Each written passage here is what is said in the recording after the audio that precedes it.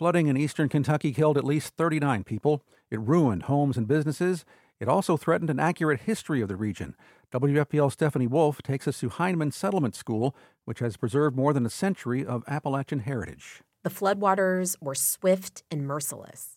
At the Hindman Settlement School, they burst doors off the hinges and submerged historical records dating back to the 1800s in several feet of water. Careful, it's getting a little bit slippery. Executive Director Will Anderson shows what remains of the archive rooms. Initially, there was probably 3, maybe 4 inches of mud in this hallway. Mud flecks empty drawers that stand against the wall.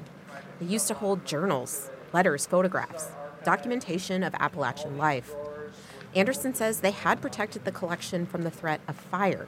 They weren't prepared for flooding like this. I just wanted to cry, honestly, when I came in here. It was just such a disaster. The Hindman Settlement School recently marked 120 years. 2 women founded it to educate the children of coal miners. Over time, it's adjusted its programs to address the community's needs, like food insecurity or supporting kids with dyslexia. The school's also celebrated for preserving local arts and culture through its writing residencies, music education, and archives. Now staff and volunteers are at work to save what they can. If we want to pull out that box, Anderson says some of the artifacts need expert inspection, so they had to find a way to stop further damage. We just ran up to Lowe's and we bought 5 big chest freezers, 18 cubic foot chest freezers, and we put what we could inside of those chest freezers, and it kind of suspends them in time. Some records had been digitized, but it remains unclear how much will be lost. One of the most valuable things about these kinds of archives is that often they negate the stereotypes that have been perpetuated. That's novelist Silas House, who grew up in eastern Kentucky. He says TV, film, and other media rarely show Appalachians in a nuanced way. And so to have this accurate historic record of us be so threatened is really devastating. House drove to Hindman to help with flood cleanup. He has his own history at the settlement school.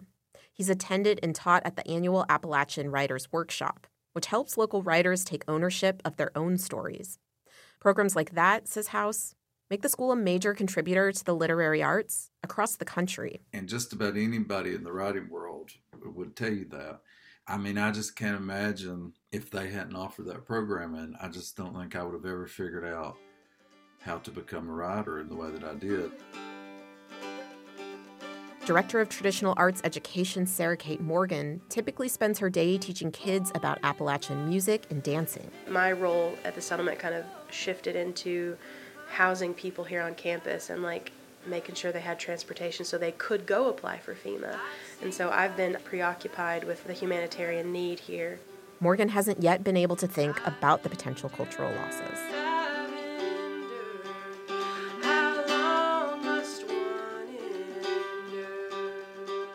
Josh Mullins, who works at the school, thinks art has a role in the recovery. He's reaching out to this year's workshop writers to document their stories.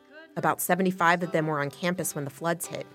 They want the community to participate as well. Hopefully as a healing process to express themselves, and so also just for the history, we lost some of our archives, but we're working to rebuild it back. Part of that rebuilding is documenting this chapter in Appalachian history. How long must one endure? I'm Stephanie Wolf in Hindman.